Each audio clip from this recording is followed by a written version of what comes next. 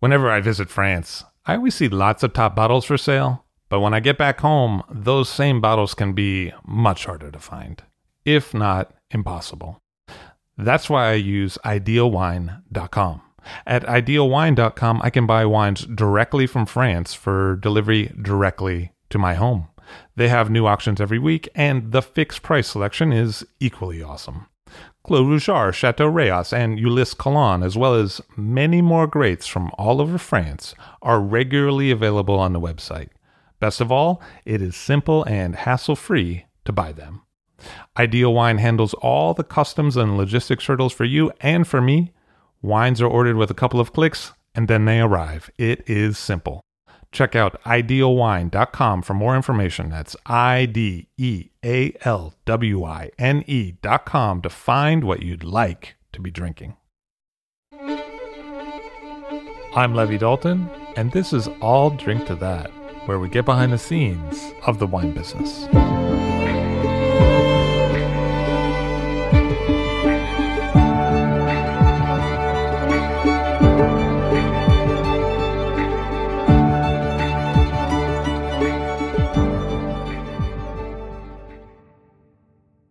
Eric Texier joins us on the show today to talk about his work in the Mekong and in the Rhone Valley as a winemaker, vigneron, and vine tender. He braved a storm, a hurricane, in fact, to get here today, and we're glad to have him. So I'm here today with Eric Texier. Eric, welcome to the show. Thanks for being here. Thank you. So let's talk a little bit about just your whole career. You were more of a casual wine drinker and more of a passionate rock climber. Is that correct? Yeah, it was a long time ago, though. How did things get going? Well, I was grown in a family where we would have wine almost every meal. So wine was part of my culture. I didn't know it, though. And then I went studying kind of far away from my place. And by rock climbing, I discovered that wine was not only Bordeaux, my first encounter with wine, but also Gigondas, also Beaujolais, Pouilly-Fuissé. And then I discovered that this whole world I had no idea was existing. And at the time, you weren't in the wine industry by training? Absolutely not. No. I was studying material engineering and physics. Oh, okay. And were you involved in that industry for a while? Yeah, like almost 15 years, I guess, before I decided that was not my thing and I should do something else. Closer to nature, that was the point, being outside. And did you work for Verger for a while, for Guffenhainen? Yes. In France, if you want to go and be a grower, you have to get a degree from agricultural school. Oh, I didn't know that. Yeah, you have to do that. And then, so I decided to take a year off my job. I think it was 1993. And during this degree, I had to take 6 months as an intern in a winery or in an estate. So I was buying wine from Jean-Marie Guffens. And so I went there and he taught me. You were buying wine there for your own consumption? Yes, like you absolutely. were drinking bottles now and again. I've been buying Guffens almost since the beginning, 79 or 80. Do you feel in some ways that imprint of kind of micro-negotiant, caring a lot about the vineyard sources, maybe working up and down regions, like he worked in the Côte d'Or, but he also worked in Chablis, a little bit of an outsider in terms of his own stance towards the local community. Did that, even though it was a short period of time, did that have an imprint for you in your own style later? Yes, probably, of course. And, I couldn't afford to buy a vineyard right away. So the best option at the beginning was to buy grapes from growers I knew and to make wine without having to pay thousands of euros for hectares of lands. So yes, definitely. And when was the first release and what was that? Commercially, that was 98. Oh, okay. My first wine, though, was made in 95. Oh, sure. Just for personal consumption. Not only I was selling wine around, like family and friends, I was making like 3 different wines and a total of 10 or 12 barrels. And how have things changed in the interim? Because it seems like when I taste through your wines every year, there's always something that's up. There's always something changing. There's a new introduction of a new cuvee, or there's maybe a refinement to a technique in a vineyard, that sort of thing. What's happened just in broad strokes in the last few years? Well, beginning in '01, I began to work the vineyards in Brezem. Okay. So that was my first ever growing season that I had to handle. And so I made a small, little by little, I took some vineyards again and again and again. And so mostly in Brezem, a little bit in Saint-Joseph and in Côte-Rôtie. But again, I could afford these vineyards. I couldn't afford these vineyards. So they were rental. I rent the vineyards. So, in a way, I couldn't do 100% of what was in my mind. Beginning with Brezem, that was the first step, and now in Saint-Julien-Saint-Alban, I have like 8 hectares, so I can do what exactly I have in mind in the vineyard. So yes, definitely each year now, beginning in '08, I think I have made a lot of tries, growing different, doing specific thing in the vineyard that I thought would be interesting to see the result. And what are some of those things that have come about now that you've purchased land and you've been working with it, maybe refining the technique a little bit and getting a chance to follow through on your own ideas? And what have you seen? What hasn't worked? What's worked? Well, that's not an easy question. If working means that I'm able to make a decent living out of it, then things that I've tried, like inspired by Fukuoka. And who's that? Masanobu Fukuoka was, I think, was a microbiologist or something like this in Japan right after World War II. And he had that idea that we didn't know what we were doing with modern agriculture, and that most of the trouble we will face, like disease, bugs, and so on, were due to the fact that we were thinking that we knew, but in fact that we didn't. So his whole idea was maybe we should deal with nature instead of fight against nature to get what we want. So Fukuoka to me is really was one of the first guy who realized that modern agriculture was leading to something totally insane in terms of sustainability. Sure. Yeah. So that's what my first try was, to go towards that. But obviously, following 100% of his philosophy leads to something like 6 hectoliters an hectare of yields.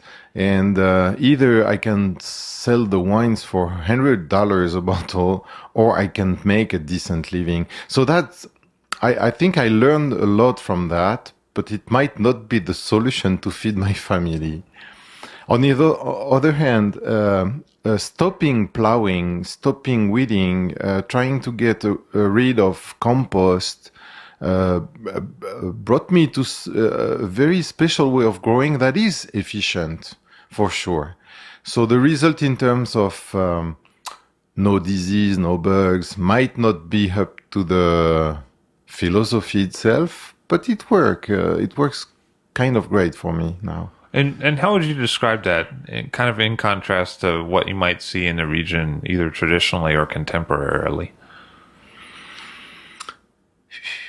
Well, I believe I'm very close to rely only on the photosynthesis of my vineyards or my fields to grow my grapes and to make my wine. So this is a huge improvement for me, not relying on any other kind of energy I try now to get rid of fossil fuel for the tractors, for instance. I think I'm close to it. So that makes a huge difference because probably wine, yeah, I made that calculation years ago. In a bottle of wine, organic wine, you've got something like a small glass of oil. Yeah, because that's what it takes for the Yeah, tractors. exactly. Yeah. So I'm trying to go away from that. And at one point, I think I will be able to make my wine only with the sun energy. Wow. So does that mean that you're using horses in the vineyards? No, not at all. No. This is not my thing. I believe that you have to. I don't have that feeling that I could work with horses Okay. or because I'm not a horse guy. Yeah. No, so the idea is to have a little piece of land where I can grow like sunflower. Yeah. That's it. Tournesol in French. And make my own oil for my tractors from the field. So I rely only on my fields, my lands, but with the modern tool, obviously tractor. So it's kind of like ethanol, like you make your, like a kind of gasoline. Diesel, yeah. Diesel, Yeah, okay. yeah. I didn't know. It's kind that. of oil. It's an oil Yeah. from sunflower, yeah. Huh, amazing. So it's actually like you're feeding the process from the terroir itself, like from what's given. At least it's my goal, yeah. That's the goal. Yeah. And how many different areas do you work? Because I know you're in different parts of the Rhone, and you're in the Macon, which is in Burgundy, but not that far away. I mean, how many different climats would you say that you're working? Right now, I think it's up to almost 20. Okay. But I'm only in charge for the vineyard in Brezem and in Saint-Julien-Saint-Alban, which is about, it's like 2 different terroirs in Brezem and about 6 or 7 in Saint-Julien-Saint-Alban. Then, like for Châteauneuf-du-Pape or for Mâcon, I'm not involved in the vine growing. Okay, the growers, the owners are still the growers there. They are good friends. I know them. I've been knowing them for quite a long time, and mostly they have the same feeling than mine. Maybe they don't do the same. Again, I don't know. The people very often ask me, do you have control over the viticulture, like in Mâcon? And my answer is no, absolutely not. Yeah. Because I don't know a thing about Mâcon. It's not the same climate, it's not the same grape, it's not the same history of vineyards. So maybe if I go there and do what I think is right, I'm going to kill the vineyard or whatever. So I rely on these guys. I trust them. They do what they think they have to do. I get the grapes, I make the wine. So in this way, in Châteauneuf, in Côte-Rôtie, in Mâcon, I'm a négociant 100%, period. So it's all about Brezem and Saint-Julien and Saint-Alban. And we can say also maybe Saint-Joseph, where I am deeply involved into the vine growing. And how did you come about finding Brezem? What was it that led you to that plot of land? Long story. I was buying wine from the old guys in the Northern Rhone, like Marius Jantas d'Hervieux, Raymond Trolla, Marcel Juge. And at one point I was looking for a vineyard somewhere in the Northern Rhone, and I knew that Raymond Trolla was going to retire. Oh, okay. So I went to him and said, okay, I'm looking for some vineyard. Would you agree to lend me or to sell me some of your land? And he said, okay, I'm sorry, this is too late. You should have been coming before. But I have an old body from army in Algeria that is growing wine in vines in a very, very specific area and makes incredible wines in Brezem. Huh. And I knew about Brezem. You did? Oh, okay. Yeah. I knew already from old books, from the 19th century books. But I thought there was no more Brezem made at that time. And I discovered that Pouchoulin was making wine there. Oh, okay. So I met Monsieur Pouchoulin. I think it was in 95 or 96. And he told me that he will retire soon. And so in 98, we came to an agreement and I took the vineyards. So Brezem, it was like a fork, books first and then this strange story with Raymond Trolla, which led me to Monsieur Pouchoulin. How much of what you've done is really just talking to other people? I mean, how much is that a reality in terms of if you want to work with, nature in general, but vines in particular? How much is it just kind of listening to the other folks? It's huge. I mean, if you don't do that, you lose 90% of the information coming from the past. So yes, it took me, first I like it, but it took me quite some time to figure out which kind of vineyard was what I, no, were supposed to be what I wanted to make as wine. So yes, like for the Saint-Julien, it took me like almost 4 years to talk to people, to understand what they were doing, to learn about history, to meet the people who made wines there 50 years ago. It's a long process. So how has what you're doing in San Julian changed a little bit over time? Because I know you've talked about the kind of differences between different years. Yeah. Like 2009 and 2010 seems to come up for you with that area. Yes, absolutely. So I took the vineyard in '08 and I did the first season and trials in '08. But again, this was kind of complicated because no one has been making wine there for 50 years or so. Yeah, it's so no kind record. of uncharted Yeah. territory. So very difficult to understand what I could do. And this is a strange region because it's at the limit between the southern Ardèche and the northern Ardèche. So this is a San Julian in the Rhone as opposed to a San Julian in Bordeaux, Yeah, which absolutely. is what might come to mind for a lot of Americans. It's in Ardèche, about 15 kilometers south of Cornas. Oh, okay. Okay, on the same bank of the Rhone. And Saint Julien is right at the limit of this geologic thing that.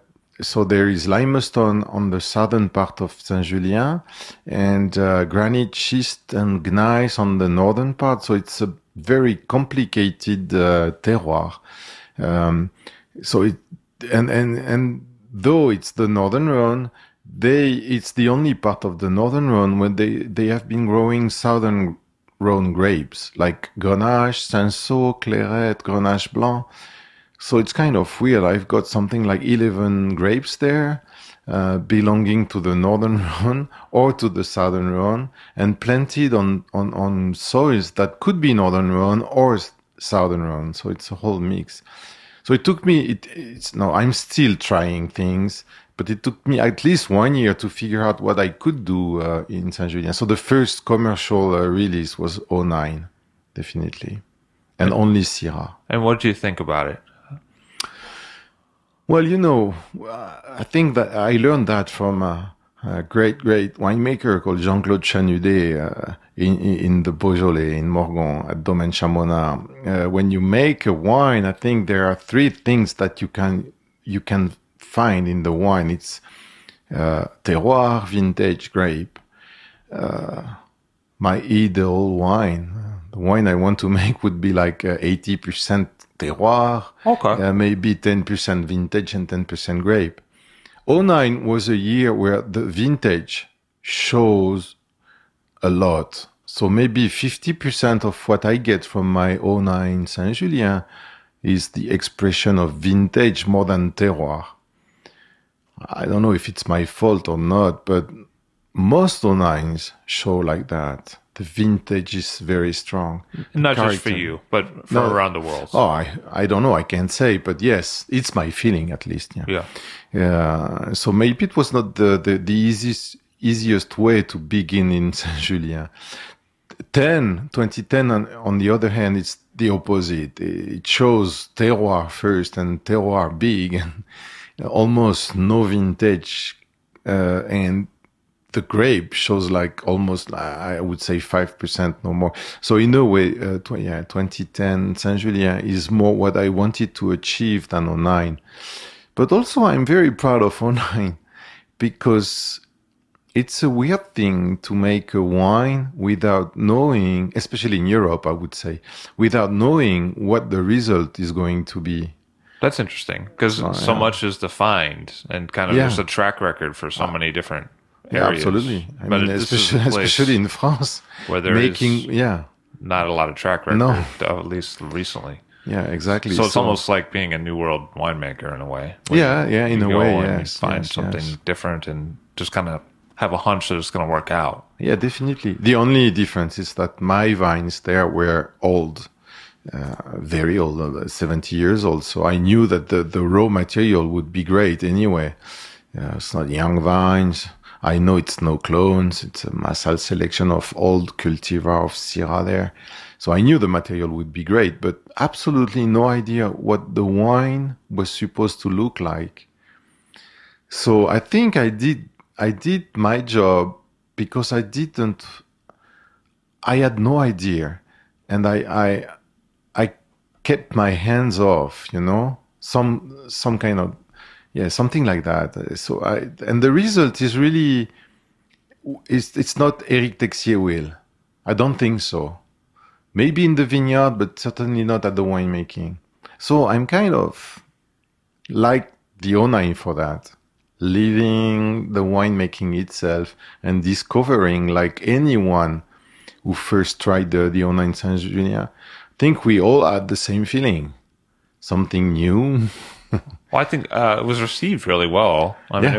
it was pretty tasty. You know, I haven't tried the 10 yet.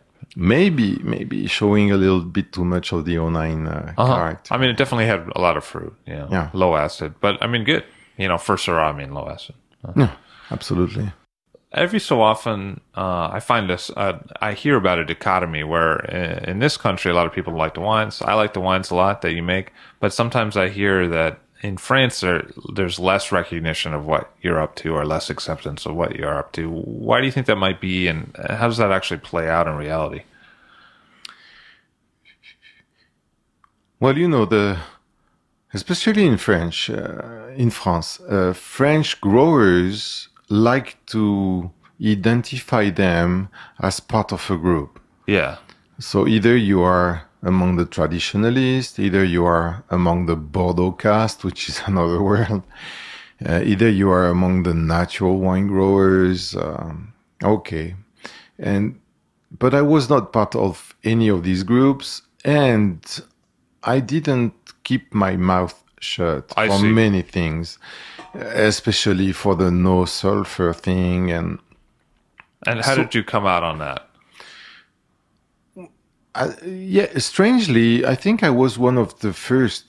If we are talking about growers, I was one of the first grower that are making wine now that was exposed to no sulfur wines, because I was buying wine from Joseph Chamonard, I see. and Joseph Chamonard was really the first no sulfur natural winemaker And this is in of the Morgon. modern time. Definitely. So it's in Morgon, yeah. And I think Chauvet took a lot from Joseph Chamonard. Is that true? Yeah. Yeah, because Chauvet was buying wines from Chamonard at that time as a négociant. And a lot of times people think of Chauvet as the father of that Oh, kind of thing. I think he is definitely in terms of writing and science. Chamonard was a grower, and so Chamonard never wrote anything about that. But I was buying wines from Chamonard since the early 1980s. So I was exposed to these wines, and I knew Chamonard quite well, and so I had a very precise idea of what no sulfur wines could be. And when all these new no sulfur trend came out, most of the wines were in the same mold. You know what I mean? All the wines would taste the same, whatever the region, whatever the grape, whatever the vintage. And according to what I knew from Chauvet and Chamonard wines, that was the exact opposite. The wine they were making at that time, either Chauvet or Chamonard, were incredibly precise, showing the terroir like no other wines I knew. And so all this carbonic trend, making wines in the Beaujolais the same way they would make wine in the Languedoc or in the Loire Valley, I didn't understand really. I didn't. So I went hard on the people using extensively carbonic maceration, cold carbonic maceration, and saying that that was Chauvet inspiration, which is absolutely untrue. Especially if you read Chauvet writings, you realize that Chauvet was really adverse to carbonic maceration on ripe vintages, was adverse to carbonic maceration on ripe grapes. And they tried in the Southern Rhone carbonic maceration back in the 50s, and Chauvet conclusion was that, well, forget it. So I think I didn't make a point. I made a point, but all these guys from the natural wine movement were so happy about that. Yeah, no, exactly. Yeah. So it made the French market for me very difficult at first. I see. Now it's much better. Is that true? Yeah, no, definitely. But I mean, it's mostly because my wines are well received in the US or in Northern Europe, that now people are paying attention to what I'm doing in the Rhone Valley. Really, that's amazing, because I mean, not a lot of producers would say that, where like the wave went back into their own country where they weren't so popular locally. But I mean, there are examples. But, yes, definitely in the Chaude Restaing portfolio. I mean, he was the guy who discovered Marc Olivier in a way, and Marc was not well known in France for years, and now, yeah, he's part of the trend, and people are paying attention because the wines are absolutely outstanding. Yeah. But yeah, he was not part of the group, you know. Yeah. And does that make it hard, because the way that, like, there's not a 3-tier system in France. No. So there's a little bit more ability for cliquish behavior to like broadly affect trends. And if this guy's that guy's friend, maybe he doesn't buy your wine and he's the caviste for a store or a restaurant. And you think that there's some... It's exactly the thing, yes. So no distribution in France, almost none. So most of the restaurants and wine bars will buy direct from the grower. And so very few cavistes, especially in Paris, or wine bars can make a trend out of nothing. And so there are people who will be part of it and people who won't, period. And then it's very complicated to fight against that. Because a lot of people in this country complain about the 3-tier system, but in a sense, for whatever its faults might be, it tends to kind of insulate against that. Like, it insulates 5 guys being consumers, really directly influencing how wines are made by their popularity. Do you know what I mean? Yes, yeah, I understand that. But in a way, yes, I mean, the obviously the US market is where all most of the old school guys from Europe found a market back in the 90s, and I see no other countries where it was true. Like England, it's about the same than in France, you know. So all these old school producers, I don't know, like Auvergnat maybe, yeah. Or they found, or even Gentas d'Hervieux I was talking earlier. I mean, nothing is hotter than Gentas in New York. Nothing is hotter. Yeah. I mean, if you could say you're going to a Gentas dinner, like, people are angry with jealousy. Or at least I am. Maybe I'm just speaking with me, but can you realize that Gentas had trouble selling his 91s in France back then because he was the opposite style than Guigal? Sure. So thanks to the US market and the 3-tier system, probably, these wines could find a market right here. So sometimes I hear that Japan had a big influence in kind of cradling natural wines before they became popular in the States. Did you see any of that yourself? And what do you think about the Japanese market in general? Yes, no, definitely that's true. Okay, natural wine is going to be difficult to define, but for sure, for us too. Yeah, but for sure, the trend in the natural wine making that leads to fermentary aromas, primary or secondary fermentary aromas, close to what you would find in a cider or in a beer. Sure. The Japanese, I think it goes well with Japanese cuisine I see. first. And I think most of the young people in Japan are very used to these tastes. Uh-huh. Taste, yeah. So I think early in the 80s, some people who were into that kind of carbonic, fermentary wines found a way on the Japanese market very early. And I would say, yeah, maybe in the mid 80s. So before the trend on the Morgon and yeah. And, I don't want to put words into your mouth, but just is it possible that that kind of winemaking isn't so much traditional as it is a new style of modernism or an alternative style of modernism, bringing out more fruit through carbonic, full carbonic, unripe fruit? Well, as Beaujolais is concerned, it's part of the tradition, probably. Not at that point, but definitely the Gamay in the Beaujolais has been made whole cluster without crushing for years and years, if not decades or centuries. But now this approach, like on Grenache in the Southern Rhone, this is out of space. I mean, Yeah, it's there's re- it's there coming is from no nowhere. tradition for that, never. And if people wouldn't distem for sure, they would crush always. And if you look at any old book, you see people almost naked crushing the grapes, like they still do in Portugal. So there was no tradition about even a semi-carbonic maceration in these regions. Certainly not in Burgundy or in Alsace, but now you find all these wines that are made this way to bring out primary fruit or secondary aromas coming from the fermentation, because I think there is something universal about these aromas. So it's part of the globalization. Maybe I shouldn't say that, but I see, yes, this carbonic maceration trend, cold carbonic maceration trend, as part of the globalization of taste. You can make these wines wherever you want on the planet. That could be in Australia or in California. No matter the grape, no matter the terroir, you get almost the same result. So I see it as a globalization, the same way that, and using the use of new oak or cultivated yeast. Yes, definitely. I mean, it's me. I don't say it's the truth, but yeah, I see it the same way.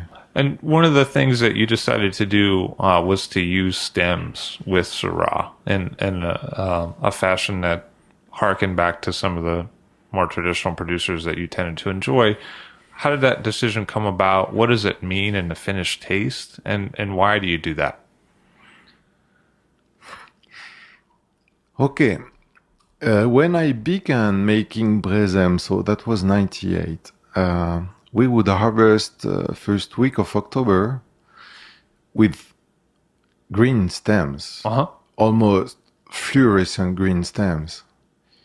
So my first feeling was, maybe it's not a good idea to put these stems in the vats with the grapes, because I'm going to get a very, very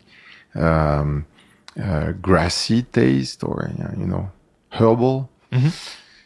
So I decided at that time, again, I was not involved in the vine growing at that stage, okay?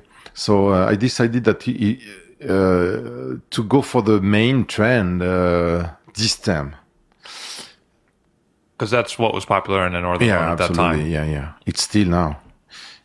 Beginning in the 80s, I would say, with the Bordelais enologist. But I had in mind, so Brezem was not Saint-Julien. I could taste the wines from the 60s, 70s from Pouchoulin. And these wines were absolutely amazing. To my taste, were so appealing, and the terroir of Brezem was showing a great deal. And Pouchoulin told me many times that I should quit distemming, and that I would get the same result that he did by not distemming and shortening macerations. So it is a shorter maceration. Definitely. But also what happened is that by growing not growing the soil, but paying attention to the soil the way we did beginning in '01, we noticed that the stems got riper and riper each year for the same phenolic ripeness of the berry itself. And now, 10 years later, when I pick my grapes in Brezem, which is probably like around the mid-September, not beginning of October, my stems are not green anymore. They are not even brown. Now they are gray. Really? Yeah, what in French what we call aouté. So there is no more sap in these stems. They're dry, and I think they bring something from the terroir that I don't get if I destem. So I don't get this very herbal green taste from green grapes, not anymore. And I get something from the terroir. It's my feeling, okay? But again, all the guys we were talking about, Jean-Tas Dervieux, Raymond Trollard, Marcel Juge, all these guys wouldn't destem.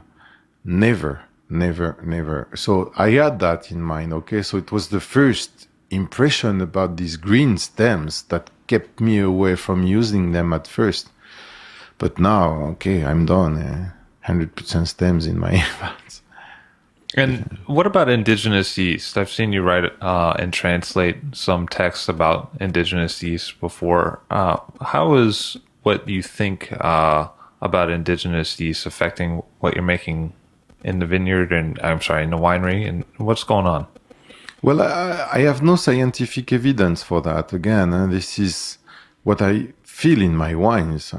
Hopefully it's true. Through the tasting. Yes, through the tasting, definitely. And also through the winemaking, because there are things in the winemaking, especially in the very first days, that you can notice that are obviously different from one place to another if you don't inoculate.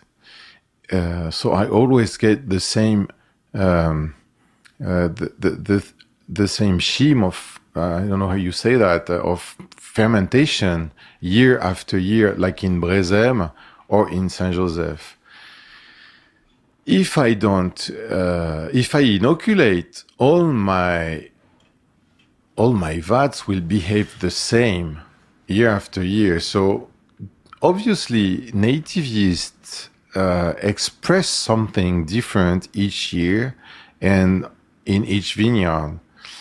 So I don't know what it exactly, if it is exactly related to terroir, but definitely something different is happening in all my vats. And I don't want to get rid of that. And the risk itself, which is the main point about the enologist, the risk itself, if you are careful enough, if you are deeply inspired by Chauvet work and not only what people tell about Chauvet philosophy, then it's not a big deal. You can handle that easily. And something else you do that I was curious about is that you do add a layer of CO2 during the winemaking. How does that work? What does that do? How does that affect things? This is mostly because when you go for native yeast, you never know when the fermentation is going to start.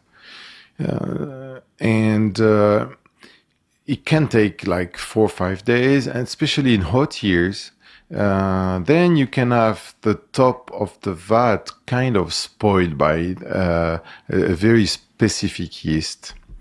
And this very specific yeast is very sensitive to two things, to carbonic gas and to alcohol. So there are two ways. So I choose the carbonic way. I could have choose what people do in the Beaujolais, to spray the top of my vats with alcohol, either finished wine from the previous year or distilled wine. And this would have the same effect on these.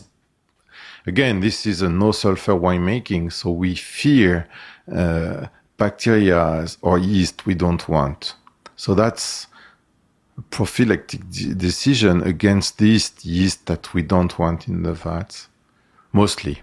But that's nothing to do with carbonic, okay? Carbonic maceration. It's just to protect. and to make a sealing, a gas sealing that is really effective against this yeast.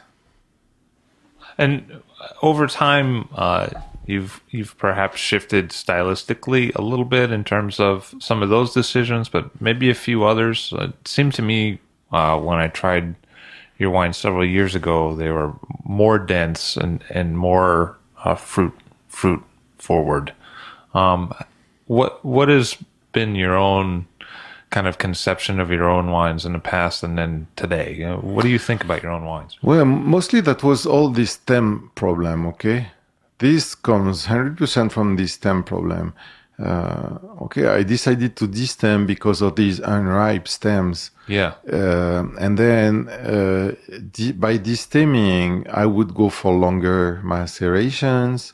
And if you do longer maceration, then you extract more, and so on and so on. So that was not a real wheel at first, but the wines ended by being bigger, more extracted, probably with more fruit than terroir.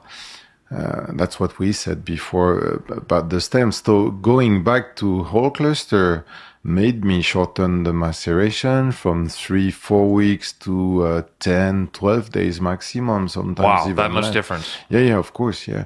Like in '08, the Côte Rôtie, I think, was macerated like 6 days maximum. So yeah, so I shortened the maceration time.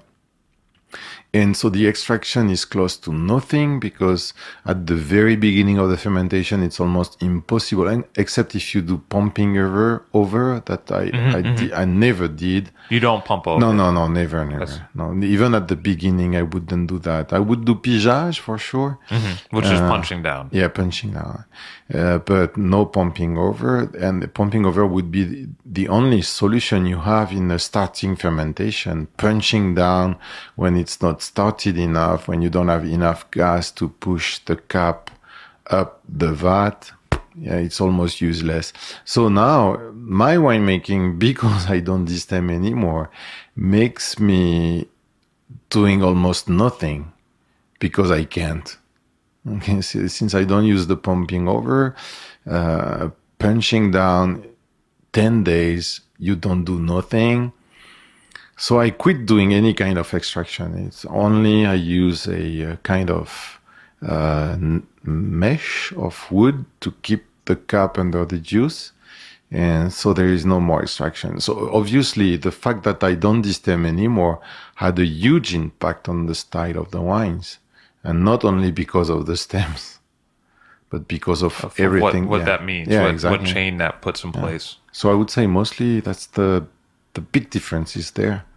One of the things that came out when we talked with Kevin McKenna on the show of Louis Dressner was that he was very happy about the kind of conversations that would occur between growers during their visits to the States because of the portfolio tastings, and multiple growers from the book would come in at the same time. And he felt that just the conversations that they would have in the bus or at the restaurant would actually get them to think in ways that were helpful to their own process. Has that happened for you at all during, I know you've been to the United States several times. I'm just curious. No, it's huge. Like meeting Didier Barouillet from Clos Rouge, I think he had a huge impact of what I've been doing in the vineyard. Is that true? Oh yeah, definitely. It's huge. I mean, there is no way I could do the same now in the vineyard if I haven't met Didier Barouillet. And in a way, knowing growers from Italy was an incredible amount of knowledge that I could take within 2 weeks or something like that. So like the use of clay, trying to get rid of the oak on any cuvées, and all the experiment that Elisabetta Foradori or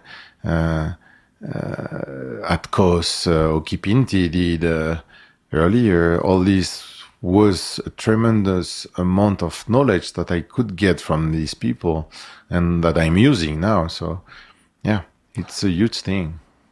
So have you experimented with clay at all? I remember one time we talked about you had an interest in that direction. I don't think I've tried anything that's been produced in that fashion from you. What's going on with that? What's your own thinking and what's up? Well, so far, to me, the most urgent thing to do is to get rid of any kind of oak on my whites. I see. But I don't want to macerate. I don't see the point. I've been making tries. So no skin contact, no orange wine. No, it's not part of the tradition in France. I think bringing out the terroir, like in Saint-Julien, Saint-Alban, by doing extended maceration or skin contact, has no sense if you put that in historical perspective. Then you can make good wines, maybe very good wines, but certainly not part of the history of the terroir of Saint-Julien. So I don't want to go for maceration. So my first tries are to ferment the juice without the skins in the tinajas, so what you call amphoras. Tinajas, in fact, because they come from Spain, and to do the aging in these. But unlike Elisabetta for the whites, they won't be skin contact, which makes the thing very different and a little bit more difficult because protection against oxidation is much lower. So far, I'm still trying, and my main concern is the sealing of these tinajas. So with like wax or... Yeah, so far I didn't find a good way to do it, a very good way that would make it efficient to do all my whites in it. But this is definitely the goal. So I get 50 tinajas this year, and hopefully if the system we imagined a little while ago for sealing these tinajas is efficient enough, all my whites will be done in tinajas next year. And you're a producer that really strikes me as unusual in the sense that you engage with your audience online. I hear you, not here, but I see postings from you, from your home in the Rhone or in the Macon, sorry, where you talk with actual consumers on this side who may never have met you, may never have been to the place where you make wine. So it's not a local consumption base. What's that like? And because a lot of producers don't do it, although it seems like, obviously it's the modern world. It's easy to do in a sense, but it's rare that someone would frequently weigh in their expertise. And what are the frustrations and realities of that? And what are the joys of that? I think you shouldn't be afraid to make new friends and new enemies. Yeah. And that's the point.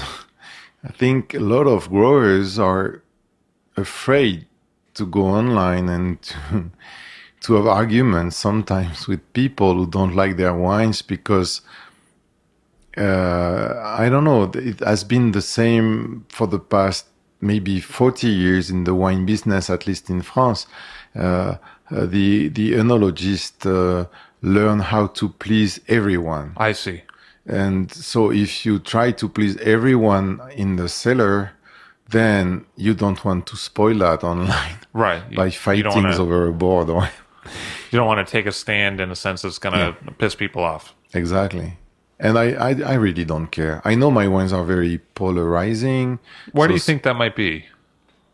I have no idea. No, really. You see it happening, no? Yeah, partly the terroir. I'm sure of that because I remember reading a book from the 1920s about Côte-Rôtie. I think it was a fight among two journalists. And so even at that time, that was very polarizing. People saying Cornas, it's too rustic. It lacks the elegance of the best wines of Burgundy. So I think the Northern Rhone is a place where if you do real wines from the terroir, you get 50% of the population who will like them, maybe love them, but 50% of the population will find them too too hard to understand, too acidic, too tannic, too too reductive. I think it's not the Beaujolais. So the wines by themselves, I think, are polarizing. And I'm not a very politically correct guy either, so might be part of the thing. I don't know. But definitely for me, it's a huge, it's a joy, really. It's a joy. And especially meeting the people in the reality afterwards, after making exchange about the Brezem terroir and being able to bring the people to visit me in France, to show them really what's in the vineyard, the place, everything. I think that's part of my wines and other so-called natural wines are probably not easy sale if you don't explain a lot about the terroir, what you do in the vineyard. And so I think it's an incredible tool to be online and to be able to reach people and do some of that explaining. Absolutely. What besides the clay it might be coming up from you that's new that people may not know about yet? What are you up to back there? Well, I think most of what I'm doing these days has to do with the soil, which is not very sexy in terms of communication. But yeah, I've been working a lot for the past 7 years on finding a new way to grow vines, and mostly by working on the soil. So I would say that now about if 80 or 90% of what's in the bottle comes from the grapes, probably 90% of what comes from the grapes is coming from the soil.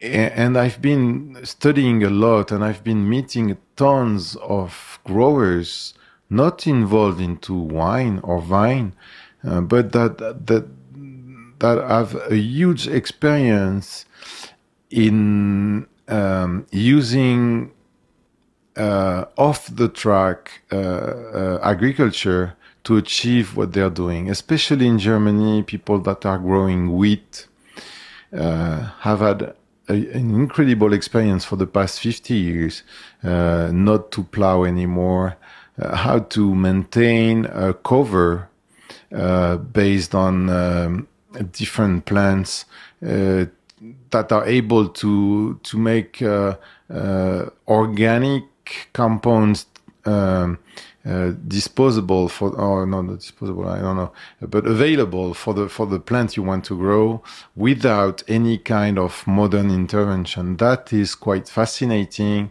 and I think the next step now is to create a school in France where 20 students a year coming from all over the planet will come and learn all these techniques inherited from Fukuoka, permaculture, Bill Mollison, or agroecology from all over the place. So that will be the next big thing for me. Because I remember when you said you went to viticulture school on Bordeaux, only 5% was viticulture. And it was mostly enology. Yeah, 50% of classes were about cultivated yeast and use of sulfur. Yeah.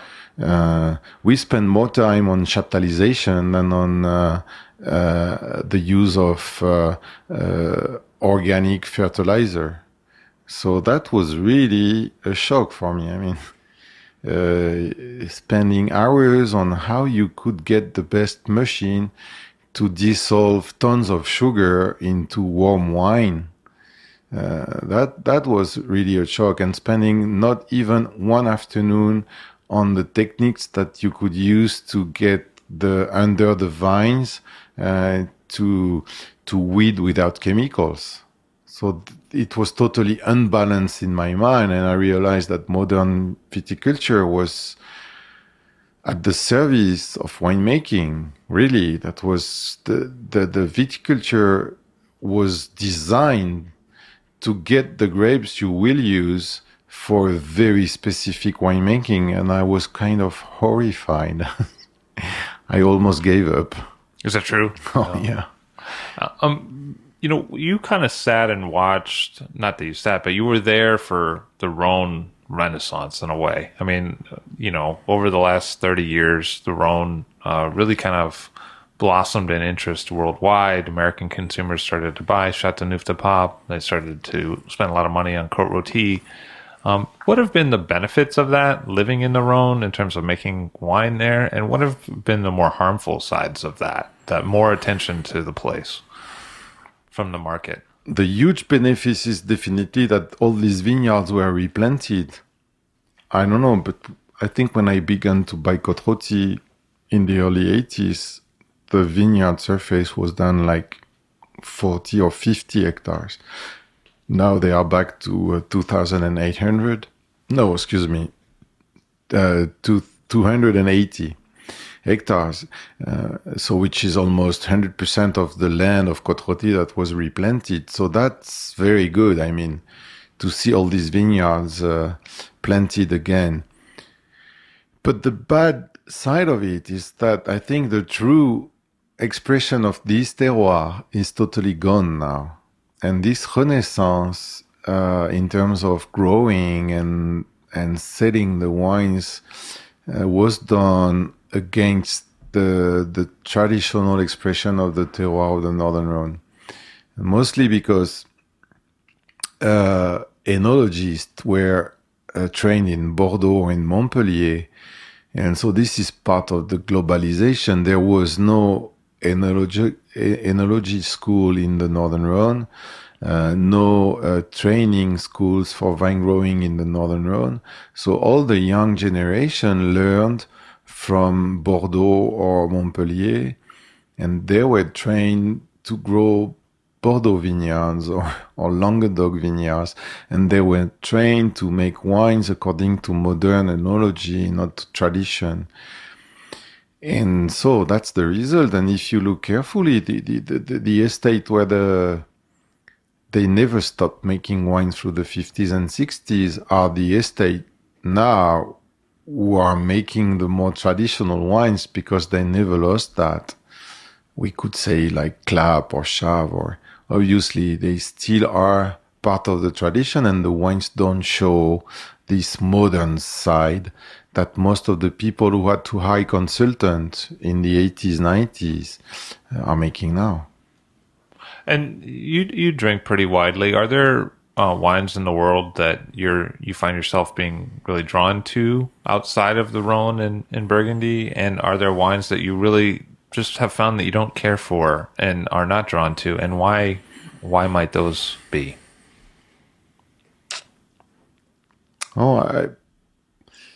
We could talk about early 80s or late 70s Cabernet Sauvignon from Napa. You dig on that? Oh, yeah. Yeah, me too. I still have some. I still have some in my cellar. Well, you lived in the States for a while. Yeah. But I bought most of my US wines in London because nobody would buy them back then. And they were very affordable. And these wines are really amazing. Mayacamas from the 70s or Heights or whatever. These wines were absolutely unique and in the best way. Honestly, these days I have a hard time finding a Cab Sauvignon from Napa Valley that I would drink.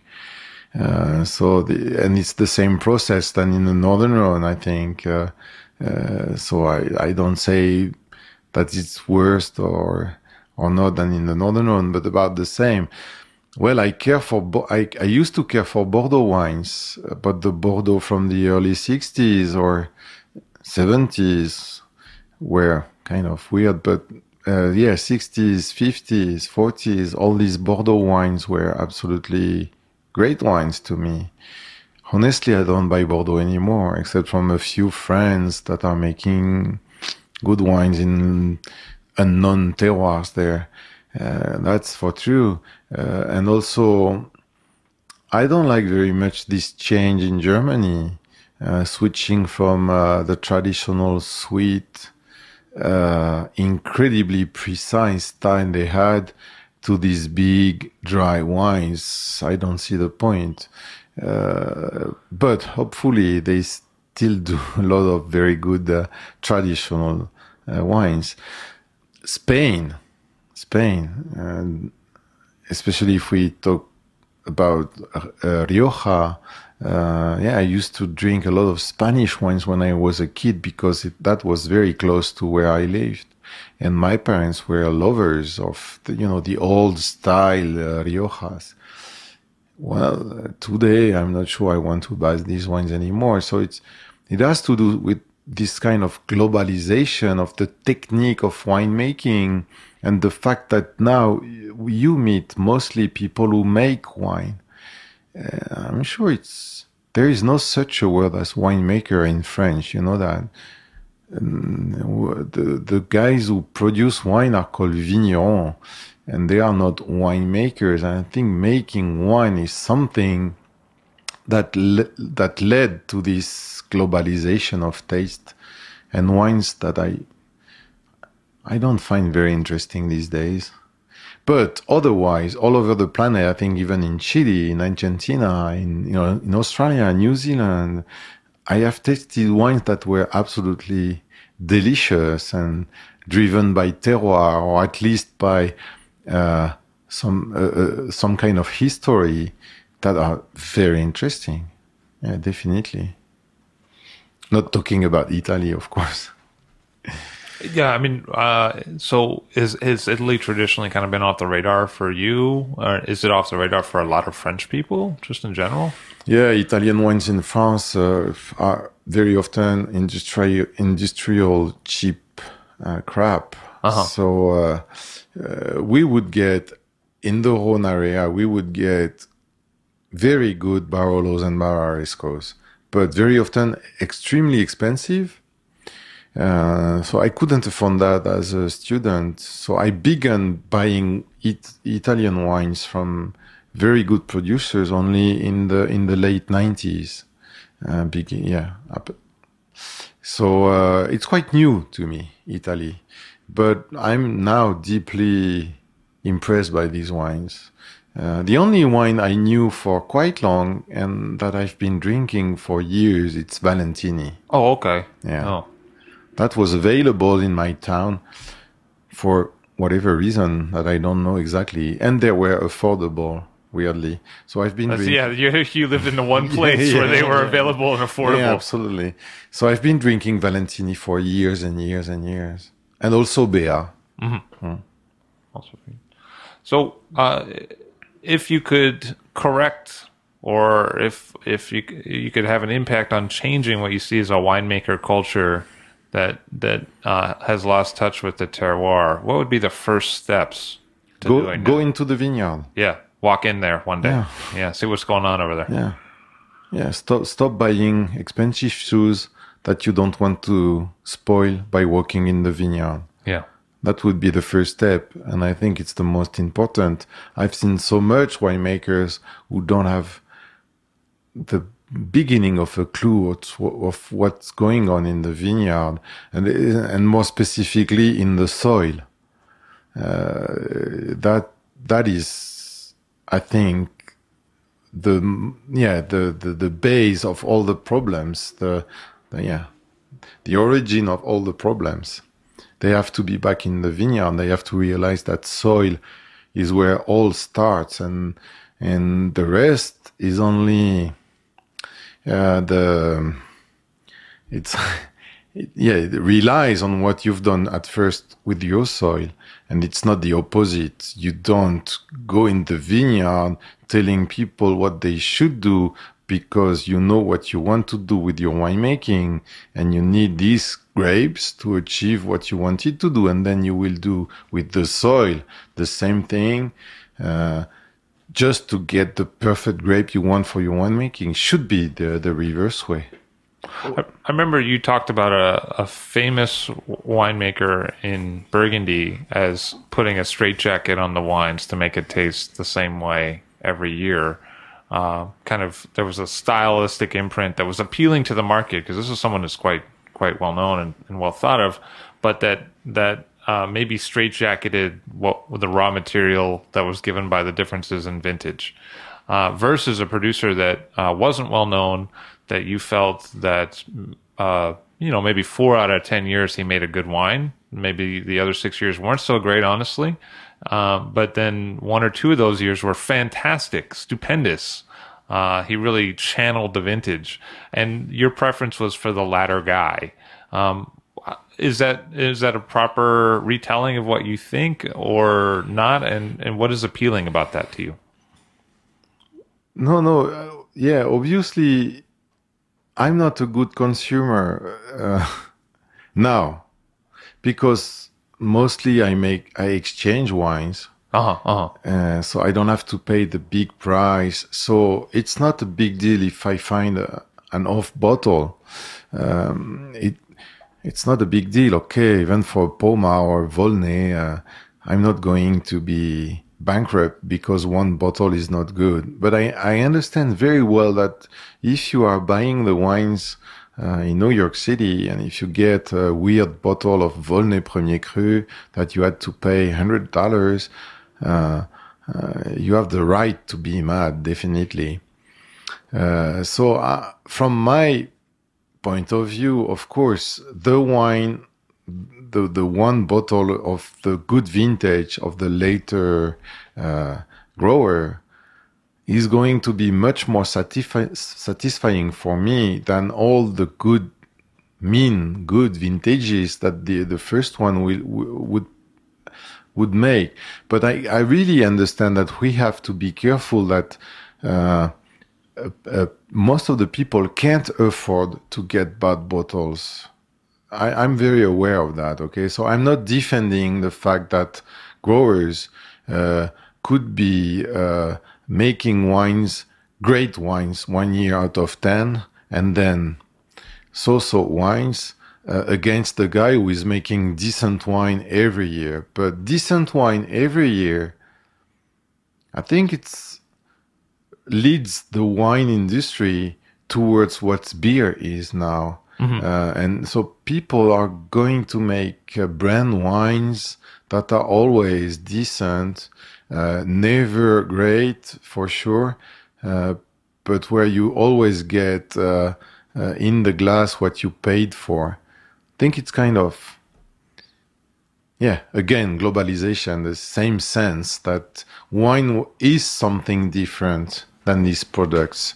It's not food industry product. It shouldn't be. I guess. Separated from nature, because nature doesn't provide that level of consistency in general. Definitely, but also our work and our skills should be that not to make decent wine only 1 year out of 10. So there is no excuse for making a wine that is spoiled by bacteria.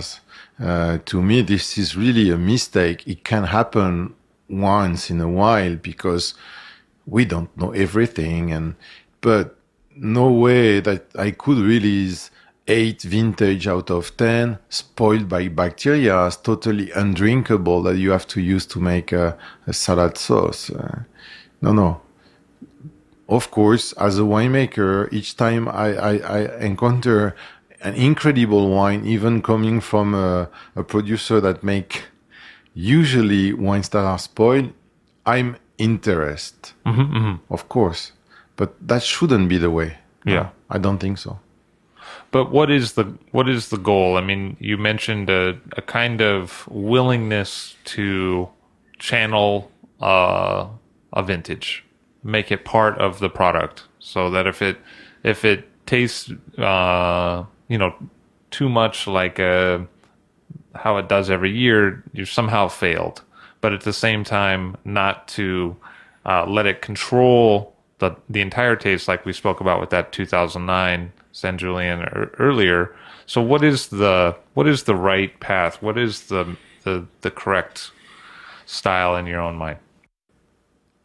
I think it's, again, this should be the result of something, an intellectual process that is very difficult to put in part, I guess. I think at one point, if you begin to feel okay with the terroir or a specific vineyard, then you don't have to think too much about that. And I think throughout all the growing season, you noticed very little things, and that will make a whole. So at the end, the result is going to be okay. So there is no recipe, I guess.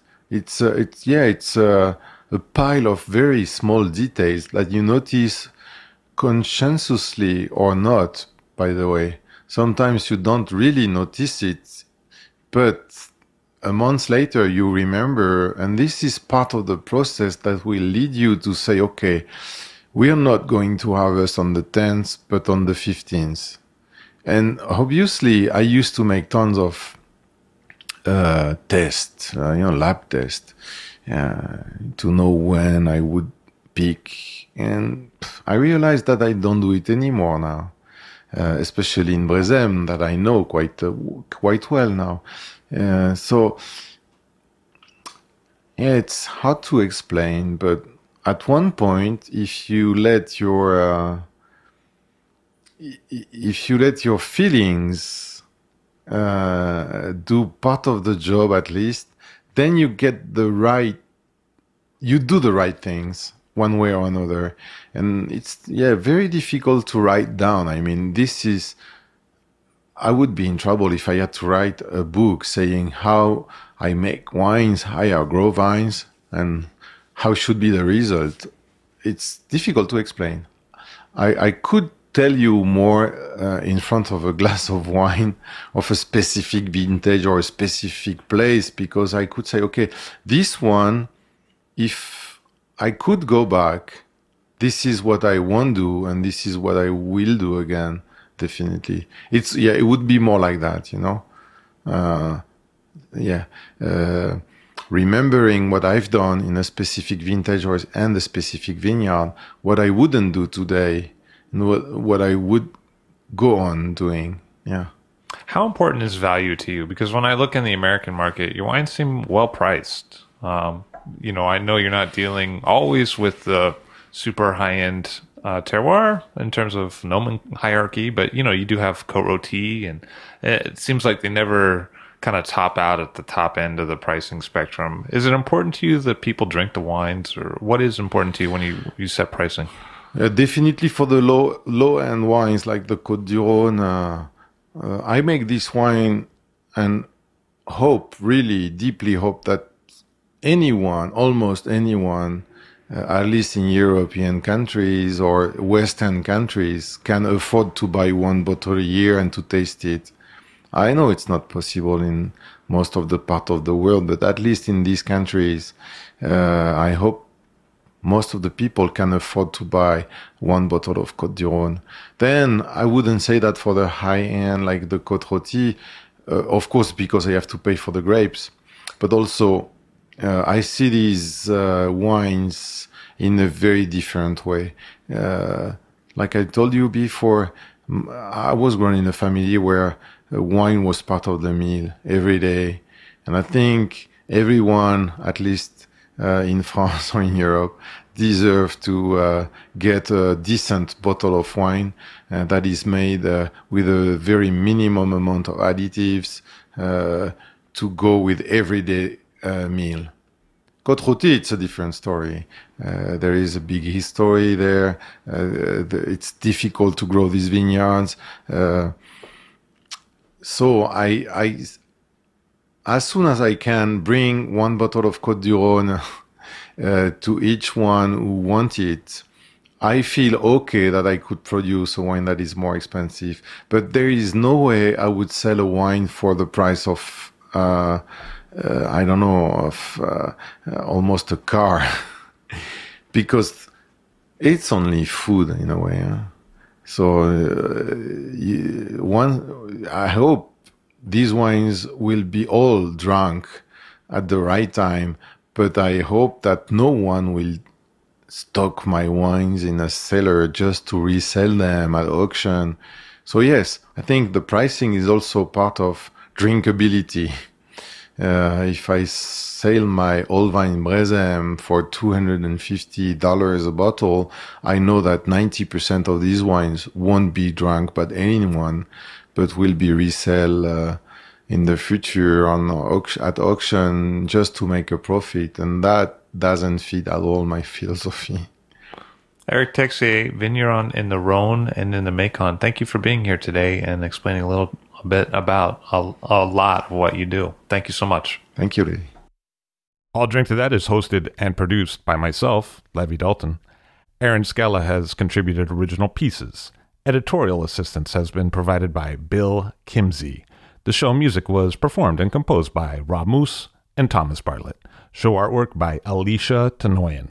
T-shirts, sweatshirts, coffee mugs, and so much more, including show stickers, notebooks, and even gift wrap, are available for sale if you check the show website, alldrinktothatpod.com. That's ILL, drinktothatpod.com, which is the same place you'd go to sign up for our email list or to make one of the crucially important donations that help keep this show operating. You can donate from anywhere using PayPal or Stripe on the show website. Remember to hit subscribe or to follow this show in your favorite podcast app, please. That's super important to see every episode. And thank you for listening.